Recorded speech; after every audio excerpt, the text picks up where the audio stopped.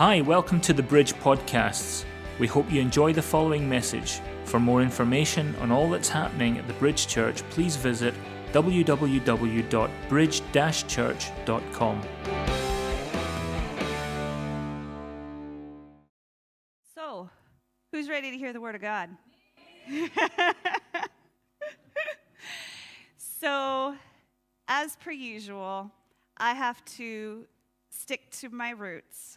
And I was inspired by a movie. Ironically, a movie that I have not seen. It's a clip from a movie. So today's message is called The Right Stuff. It is the first part of a two-part miniseries.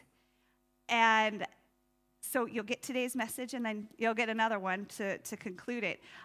In the nature of Hollywood, a miniseries is anything that is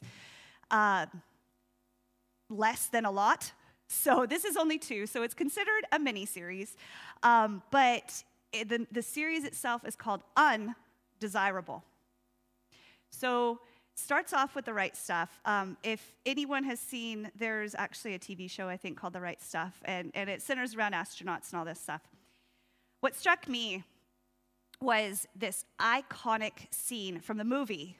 Again, I haven't seen it, but this scene centers around the astronauts getting ready to go to a moon. American, sorry, I'm again tapping into my roots.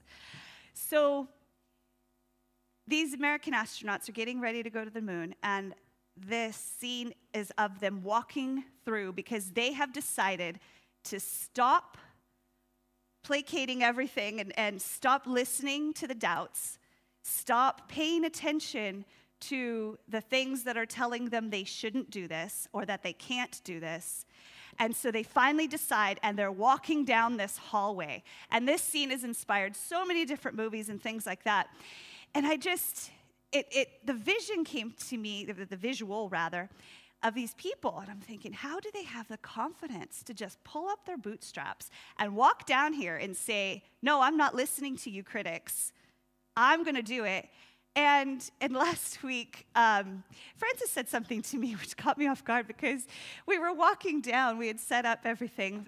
Thank you for those of us who joined us last week. It was pretty amazing to celebrate our pastor's 25th anniversary and the baptism recipients. So I was walking down, and Francis had said, I'm going to try and walk like a model like you. and I thought, what? Because I think I'm the clumsiest, worst person to follow in the world. But then I realized when I have a confidence in something, I stand a bit taller. I walk in a stride that is nothing but confidence. And I kind of likened it to this visual of them walking down.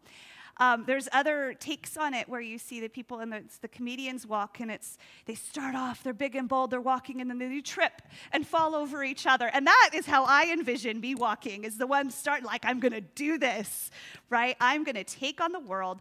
I'm going to silence my inner critics, AKA the enemy, and I'm going to keep going. Well, I end up usually falling flat on my face. So I thought, that's probably a message in there somewhere. And luckily, the Holy Spirit kept talking to me in my prayer time and took me to Mark 3, verse 13. We're going to start there. And those of you who know, I tend to pick very long verses,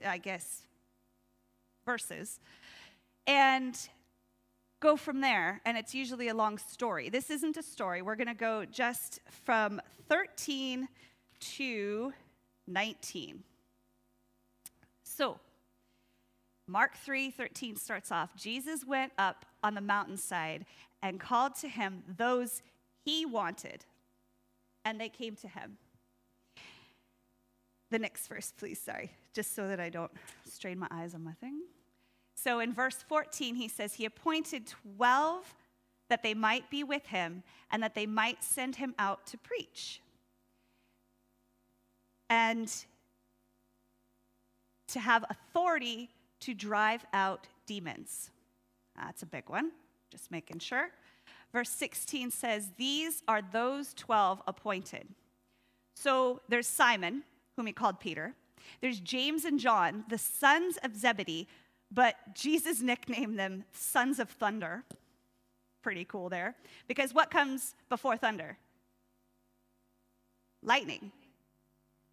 So thunder's following, and Jesus gave them a new name. Jesus gave Simon a new name, Peter. We're going to get into that.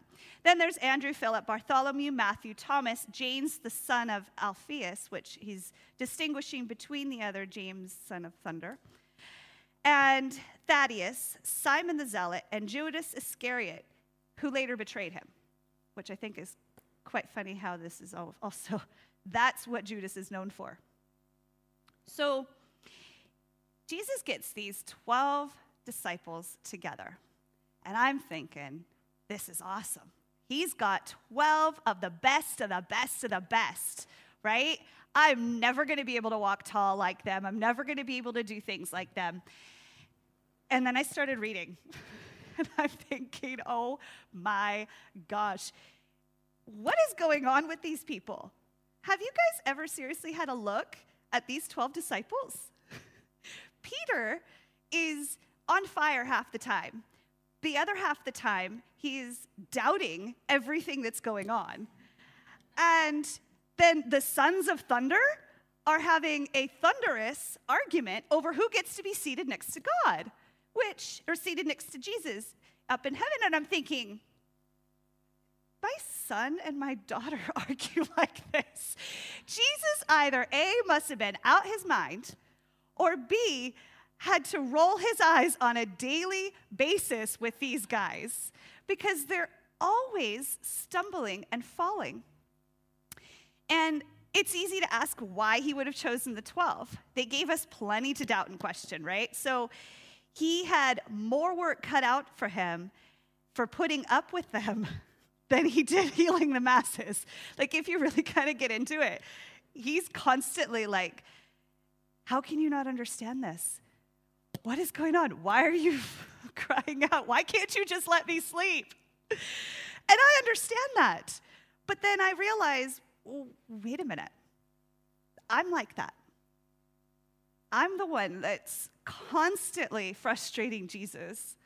Because let's face it, people, the only perfect man ever to exist was Jesus. We are broken.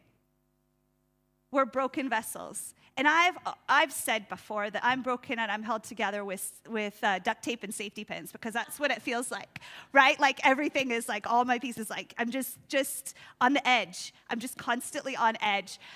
And then I realized, sure, that could be the case, but actually, since I've been saved, I don't have duct tapes and safety pins. It's Jesus holding me together. So it's Jesus who held the 12 together because they would not stay together if it was up to them. They were constantly bickering amongst themselves. They were constantly questioning what Jesus was doing. None of them were remarkable. None of them were extremely knowledgeable of the law, right? Because if he had his pick, he could have picked the Pharisees. He could have picked anyone out of a number of people. Paul, he could have picked Paul from the get-go because Paul knew his stuff. He knew exactly what was going on in the Word. He knew how to quote it, to recite it, how to walk it, and then to use it to condemn people. Because he used it to hit people over the head, literally, and bring shame upon people if they weren't acting in the Word. But all that was doing was just reminding them of how unperfect they were, how undesirable they were. Who's to feel like they've got the right stuff if their stuff is horrible? Because the enemy wants to use that against you and remind you every day. Hey, you've got a lisp. Hey, you can't read and write very well. Hey, you've got a drinking problem. Hey, you can't get out of bed. Hey, you've got health problems. Whatever your issue is, the enemy wants to tell you that you do not have the right stuff. But let's go back real quick to verse 13, I think it was. Yes, verse 13. Jesus picked and called to him those he wanted.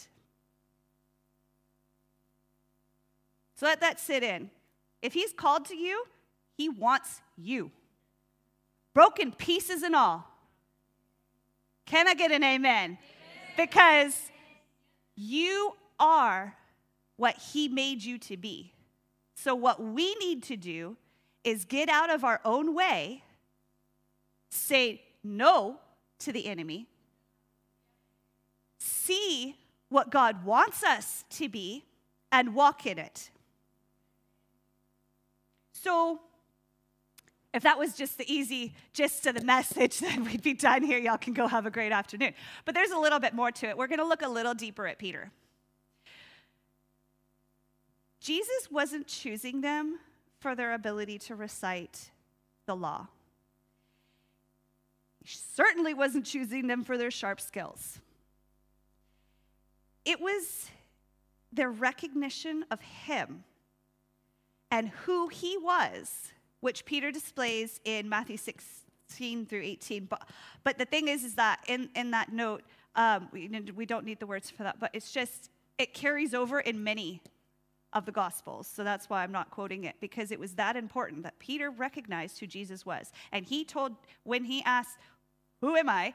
he said, "You're the Son of God." Without a doubt, he knew who he was, which Simon is a doubting person, right? His name means sand.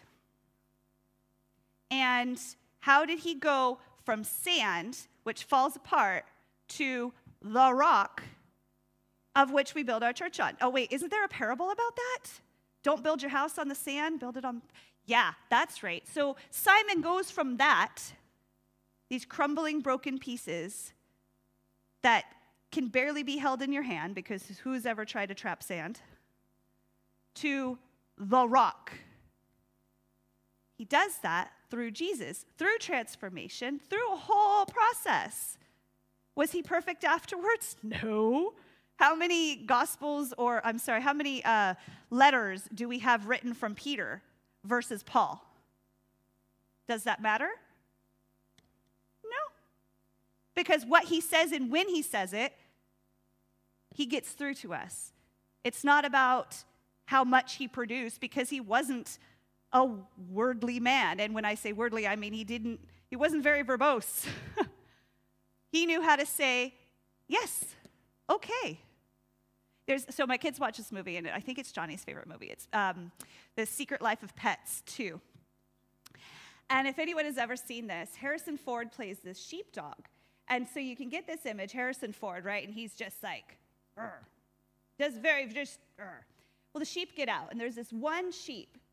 It's a little kid sheep, and they have to go save him and all this stuff. But then he's walking, and they're walking back. The fence isn't even mended, and the sheep dog says, "Get in your pen." The sheep's name is Cotton. "Get in your pen, Cotton." He goes, "Okay." And then he says, "Wrong way, Cotton." "Okay."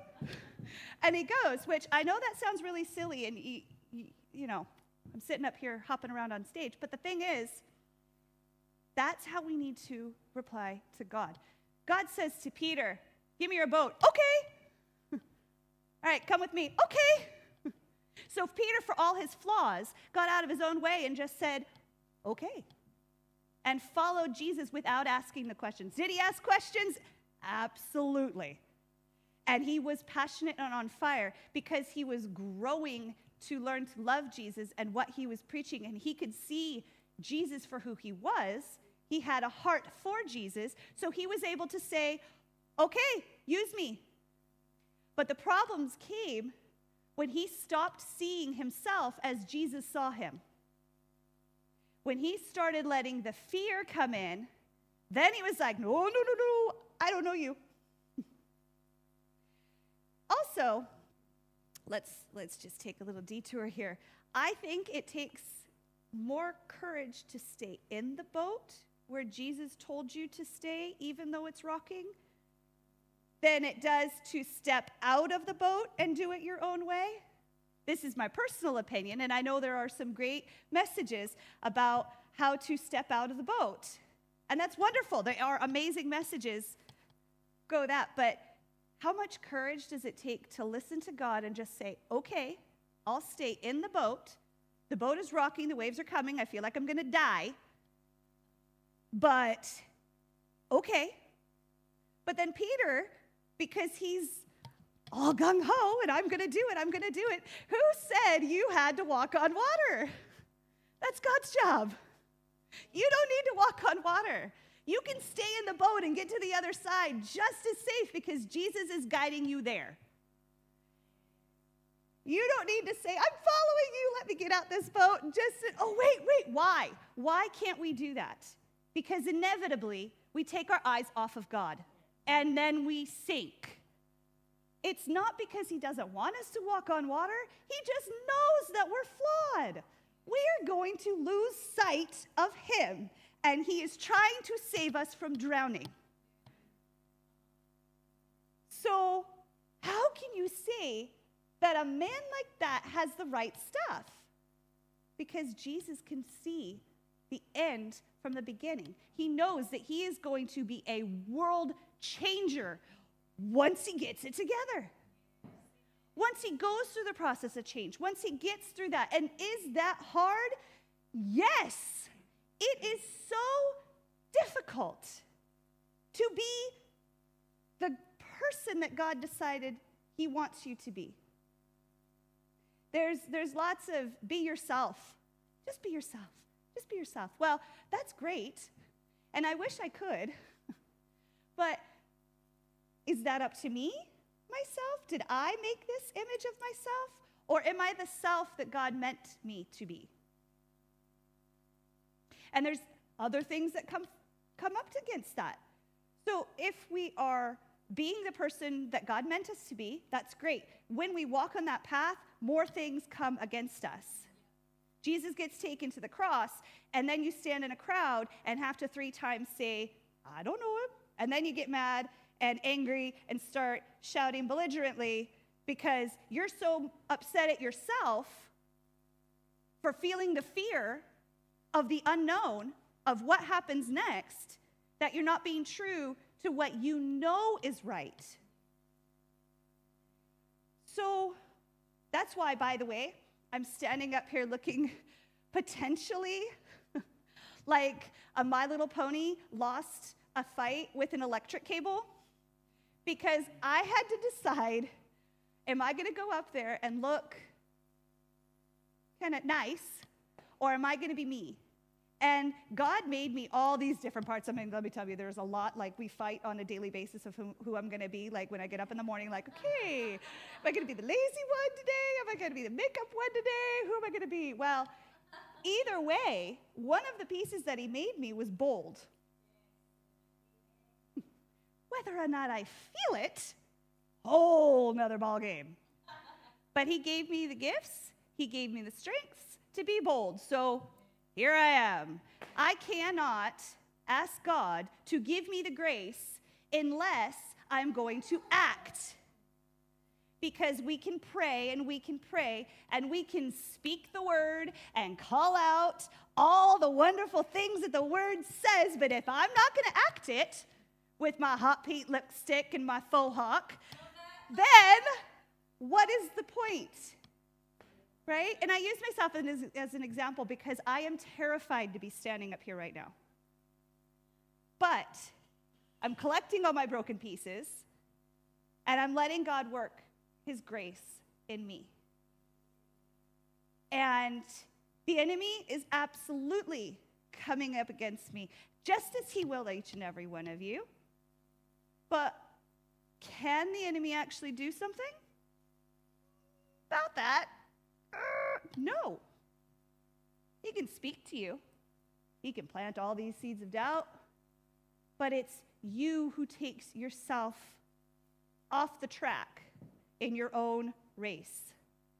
Or, if you need to, you can keep in your lane, keep going forward in the race, even if you have to slow down and go to a walk, because Lord knows I don't run when chased.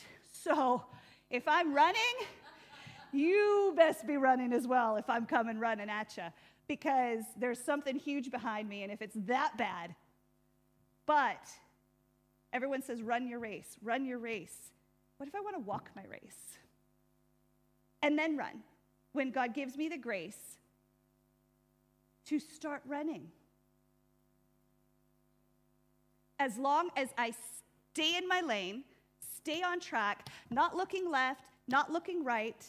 The reason why I don't do this every day is because I am looking left and right and backwards to find validation from others, to find people telling me, you look great today.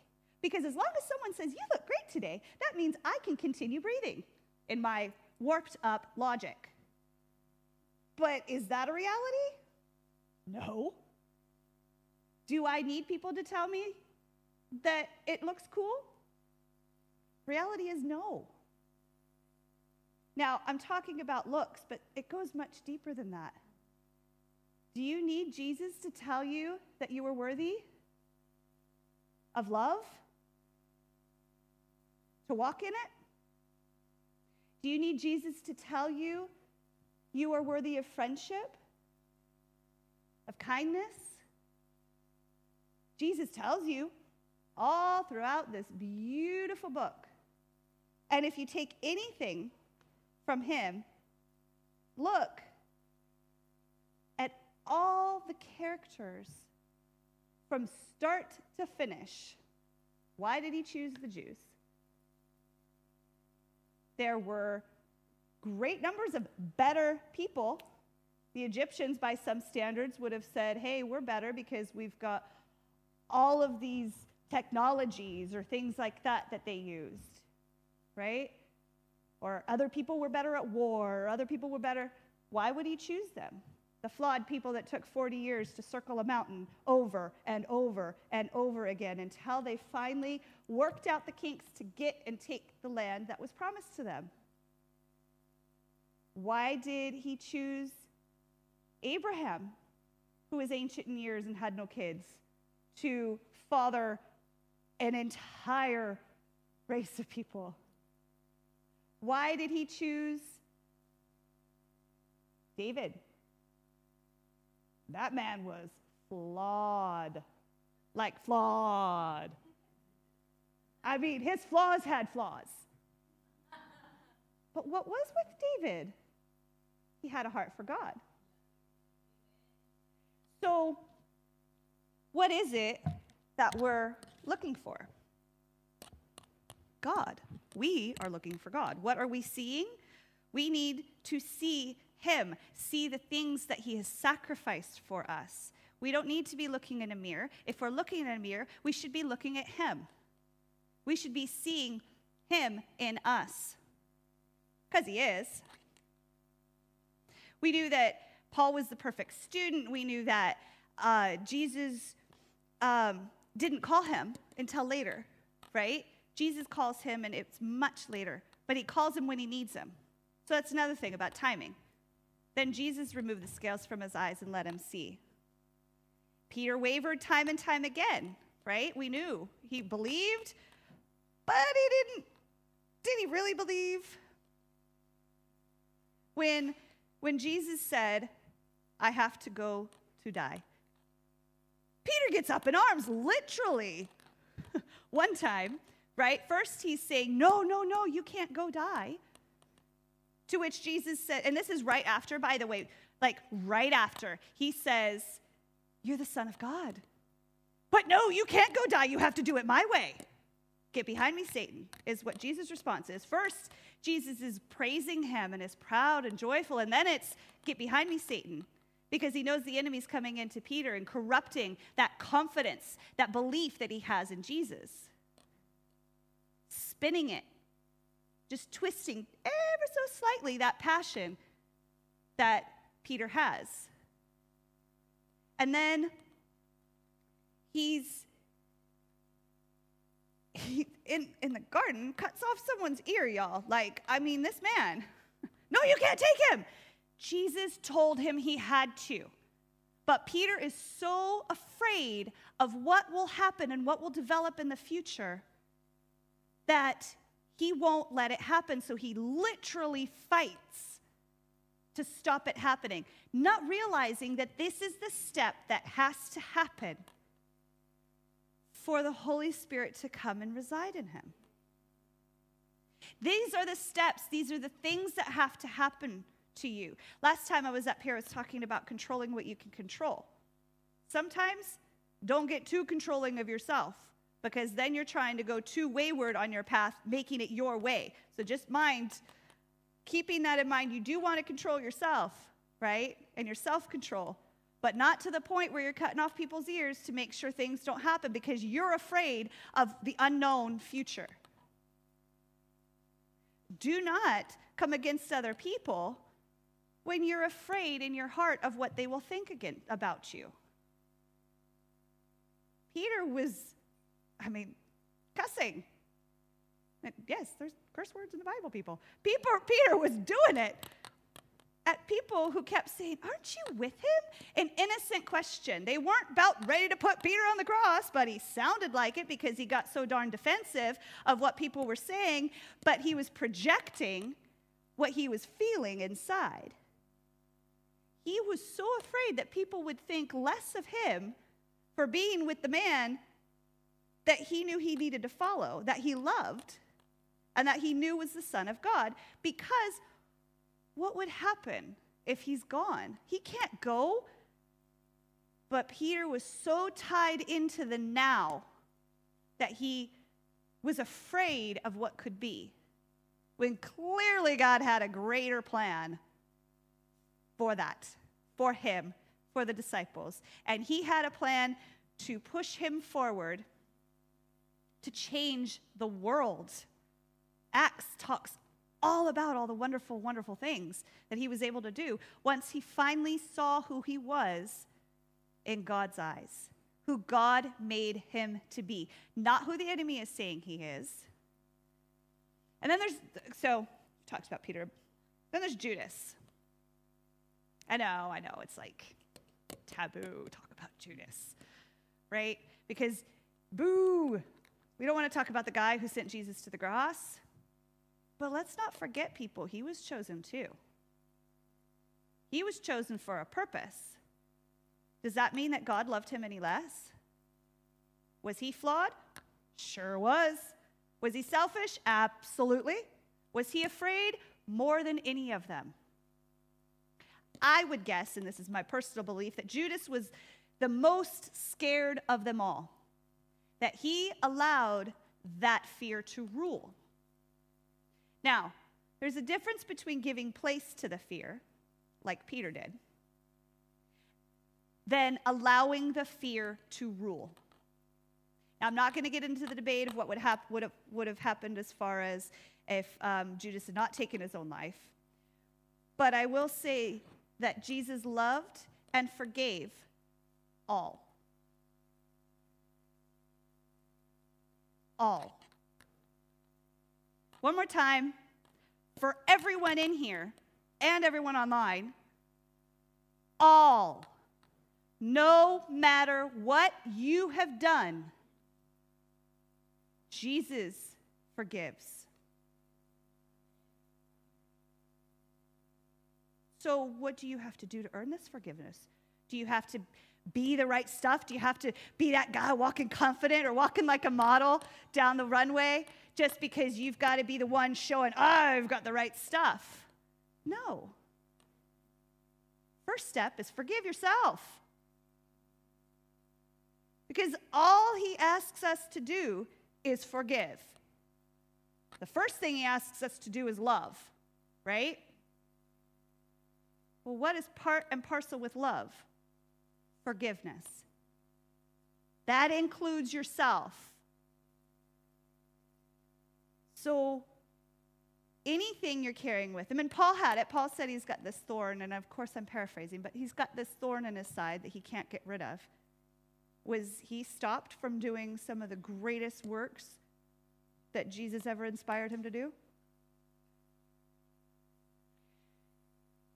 So, difference between walking with the right stuff and I'm going to say it, hanging on a tree. Because let's face it, if you give way to the enemy, whatever happens after that, God is just waiting for you to come back, right? He's not going to turn you away. He loves you. The difference between that is letting God forgive you, knowing who he sees you to be, and letting his amazing, amazing grace walk through you and work through you. I love that we sang that today because it was so, so amazing.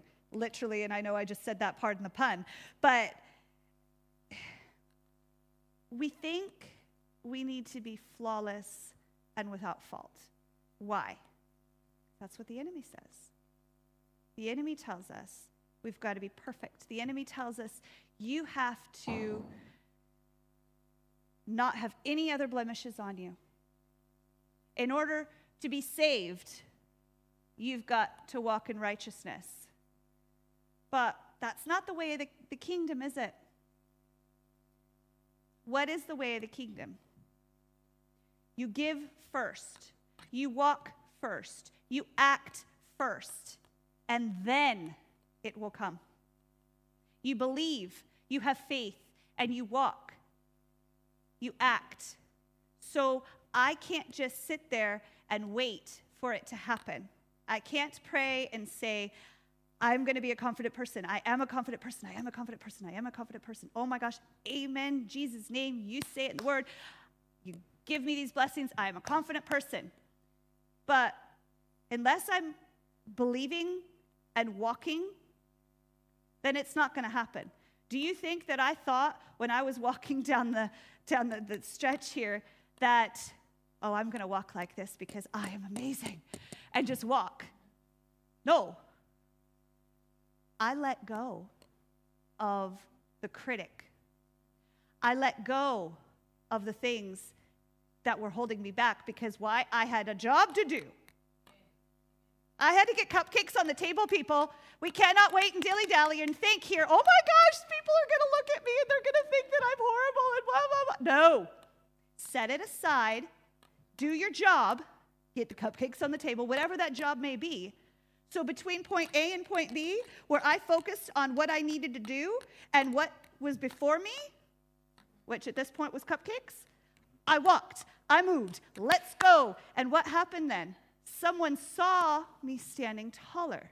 Someone saw me walking with an air about me because I could. This thing that I've been striving for people to see, that I am a good person, that I am bubbly and bright and cheery, which I am those things. But the problem is, what's going on in here? Y'all don't even get. It's torment. It is, oh my gosh, she's looking at me the wrong way. Oh, what's going to happen? I've got to get up there.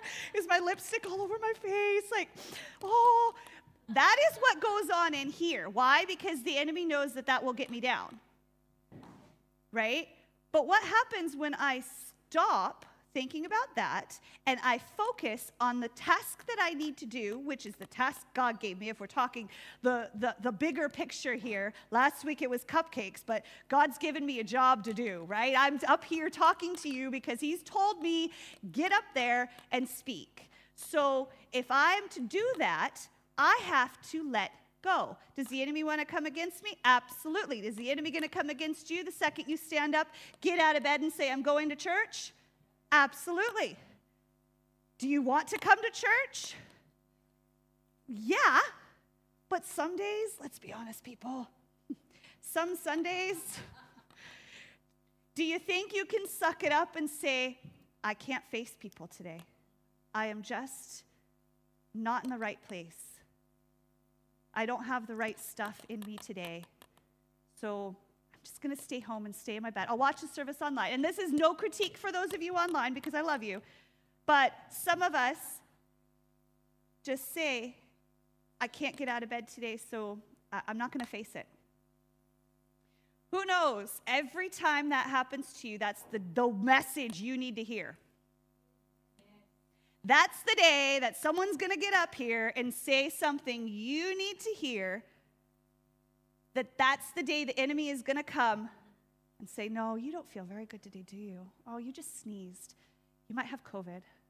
You should probably go get tested. Yeah, don't go to church today. And I don't mock COVID because it is a very real thing, and my grandfather died due to complications of COVID.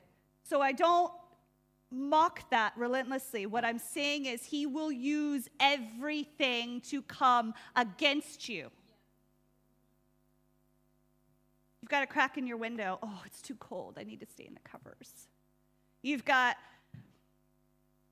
a gash on your head, on your eyebrow, and you have a black and blue eye because your son decided to accidentally throw your phone at you and cut your eye open that you nearly needed stitches. You probably shouldn't go, which is, by the way, what's happening here. You probably shouldn't go because people are going to look at you and think you were boxing. Does it matter if people think you're boxing? No! Hey, you want to think I'm a boxer? Watch out, enemy, I'll box you!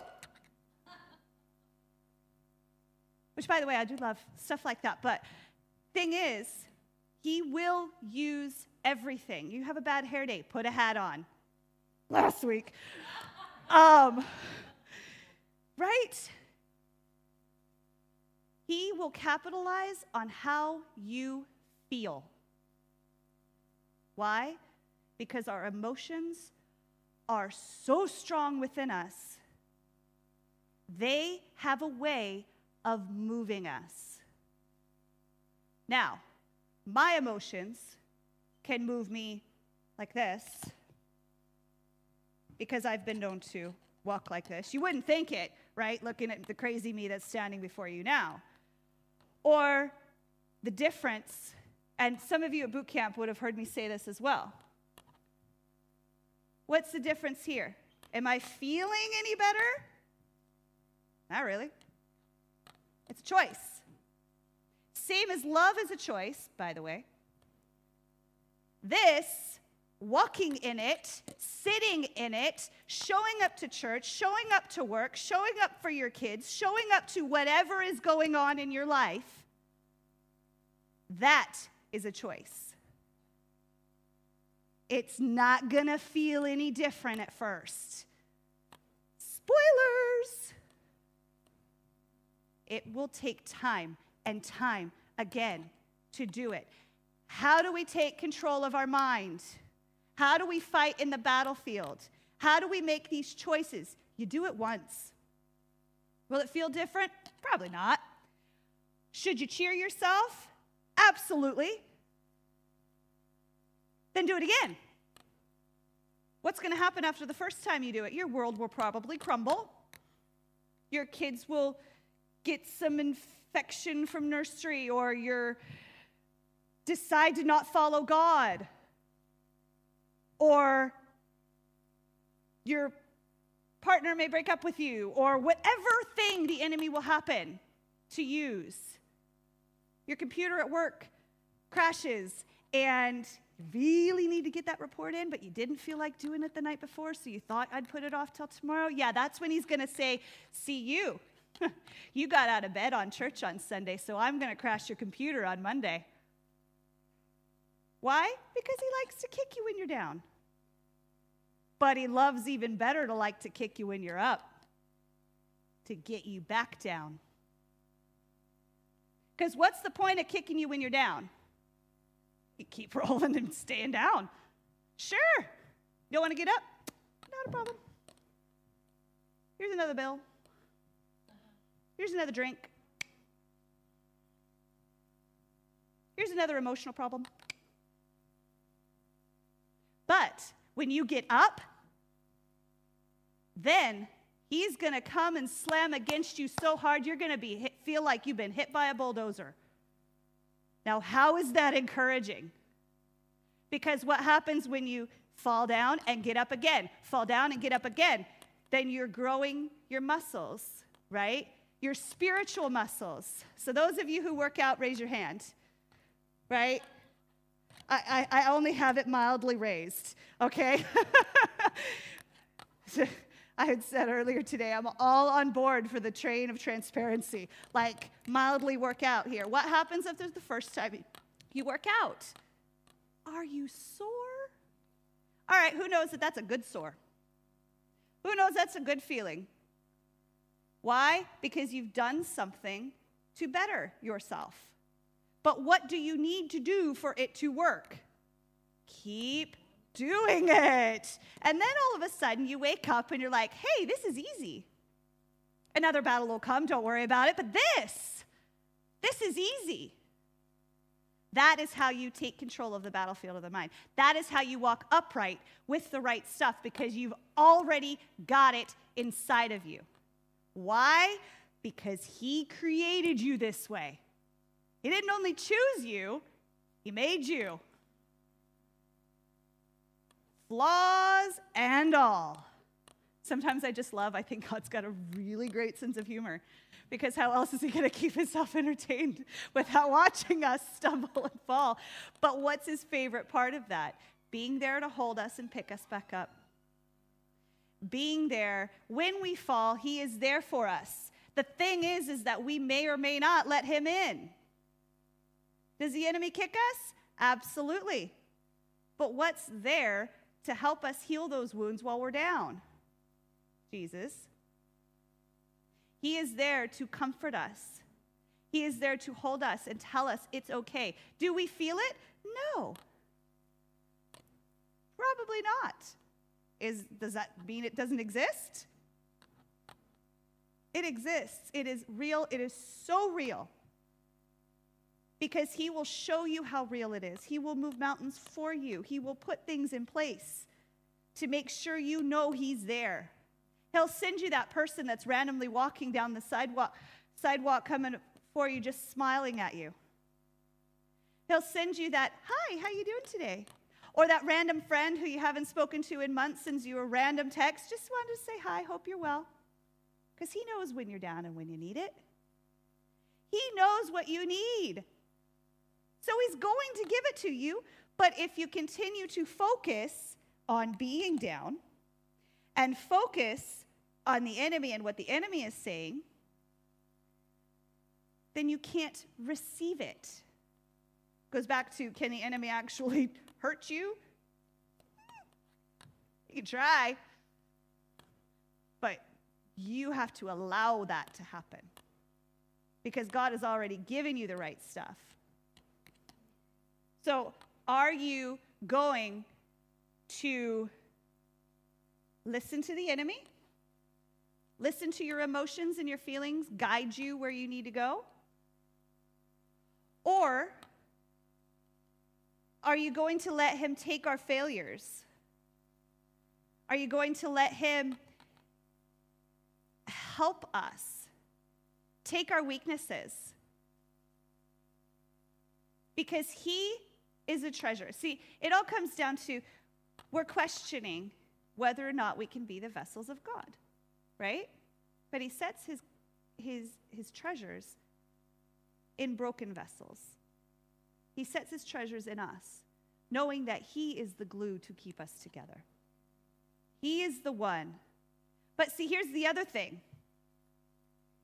If you think of jars of clay, right? If you put a light in it and it's perfectly together, can you still see the light shining through? But if you have a broken vessel that has been mended, and actually there's ancient artisans who've made an art out of broken vessels. They've taken all the pieces, and people do it all the time.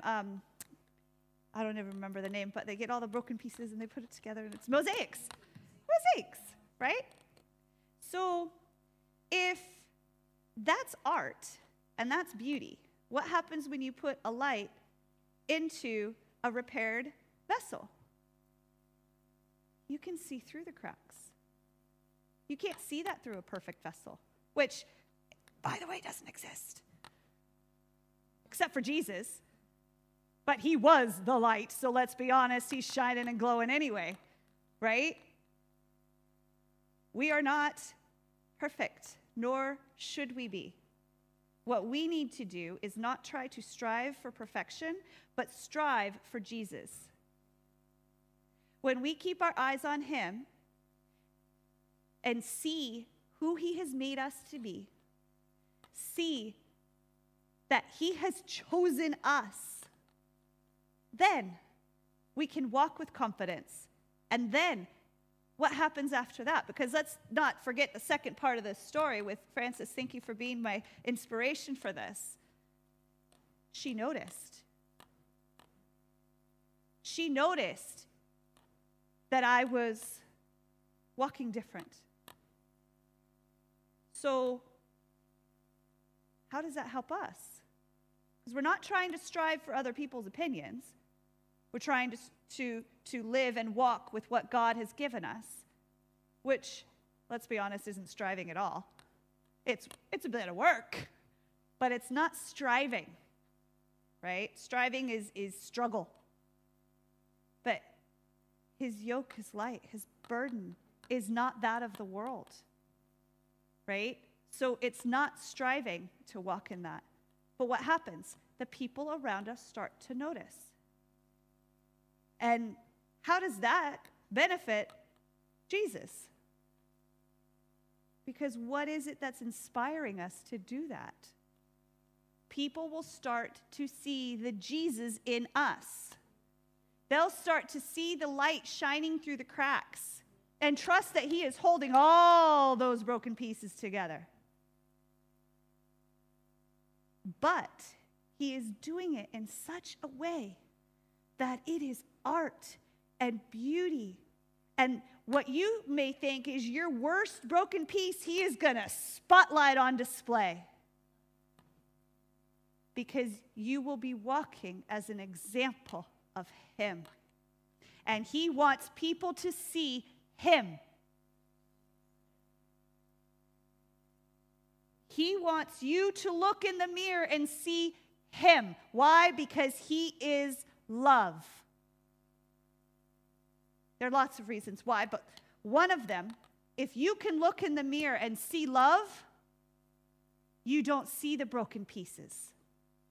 You see Jesus. So then you are art, you are beauty, you are all the things that he has said you are when you are walking in him, with him, for him, to him.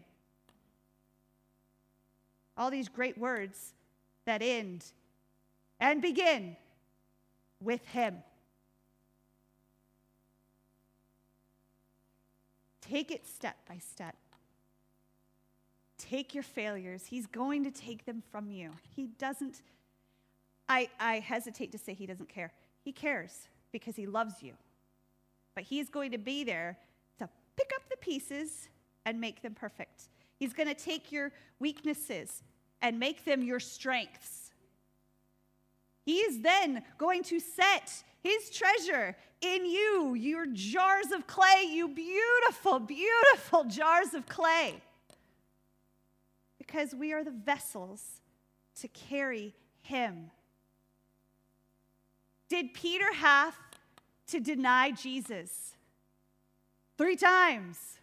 Absolutely, because God told him he would. Jesus sat there and said, yeah, bro, about your love, just be prepared. You're going to say you don't love me. But then Jesus then turns around. Do you love me? Yes. Then guard my sheep. 3 times Jesus asked him, do you love me? Because he knew that when Jesus left, the Holy Spirit was coming to reside within Peter. Was Jesus asking to make sure? Was he saying, oh, you doubted before. Let me just double check that you're the right guy. Oh, there's stuff back here. Let me just double check that you're the right guy. No. Jesus knew he was the right guy before he was even born. Right? Because he made him. He made him, flaws and all, to sit there on the boat and say, We can't get any fish, but yeah, if you want to come on, we'll stay on the day.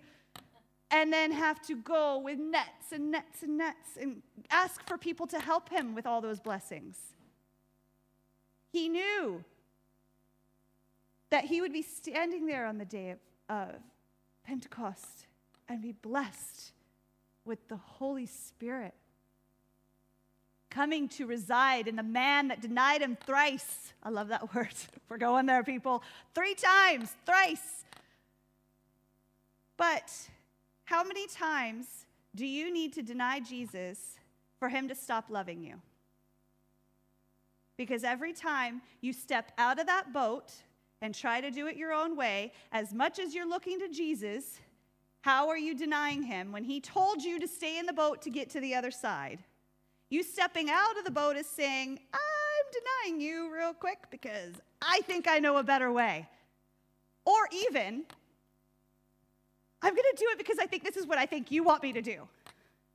I think you want me to do it this way, so I'm going to step out of the boat because you're so cool. But he never asked us to walk on water. He asked us to trust him, to keep us from drowning. Again, he even tells us 7 times 7, you forgive. You forgive. You forgive. Why does he tell us that? Because he forgives. He forgives. And he's trying to tell you, forgive yourself for whatever things you think you have done. Forgive the people in your life for whatever things you think they have done. And you walk 2, 4, all those other great words, him. And trust that when you take your eyes off him, if you start to drown, he will lift you out of the waters. Because even in the mistakes that you make after you've declared that you're going to do it, after you've stepped in and said, I've got the right stuff, then inevitably we're going to take our eyes off of Jesus. Because we are flawed. And that's okay. What's not okay is to give up because of those flaws. There's the old never give up, never surrender. Well, yeah, let's really think of that, because what happens if we give up? We take our eyes off of Jesus. And that's where the enemy wants us, looking down, being down. So never surrender to the enemy. Never let him control you, because he will, like leading a dog by its tail, drag you around to where you're so confused and so discombobulated in what's going on that you will doubt and question yourself, or if you have what's right within you. But what is the truth? We just did a whole series on truth. Jesus is the truth. He is the way, the life, the truth. So if he's in us, we must have the right stuff. Right? Because it's his amazing grace. Thanks for listening. Remember to visit our website, www.bridge-church.com, and connect with us via Facebook and Twitter.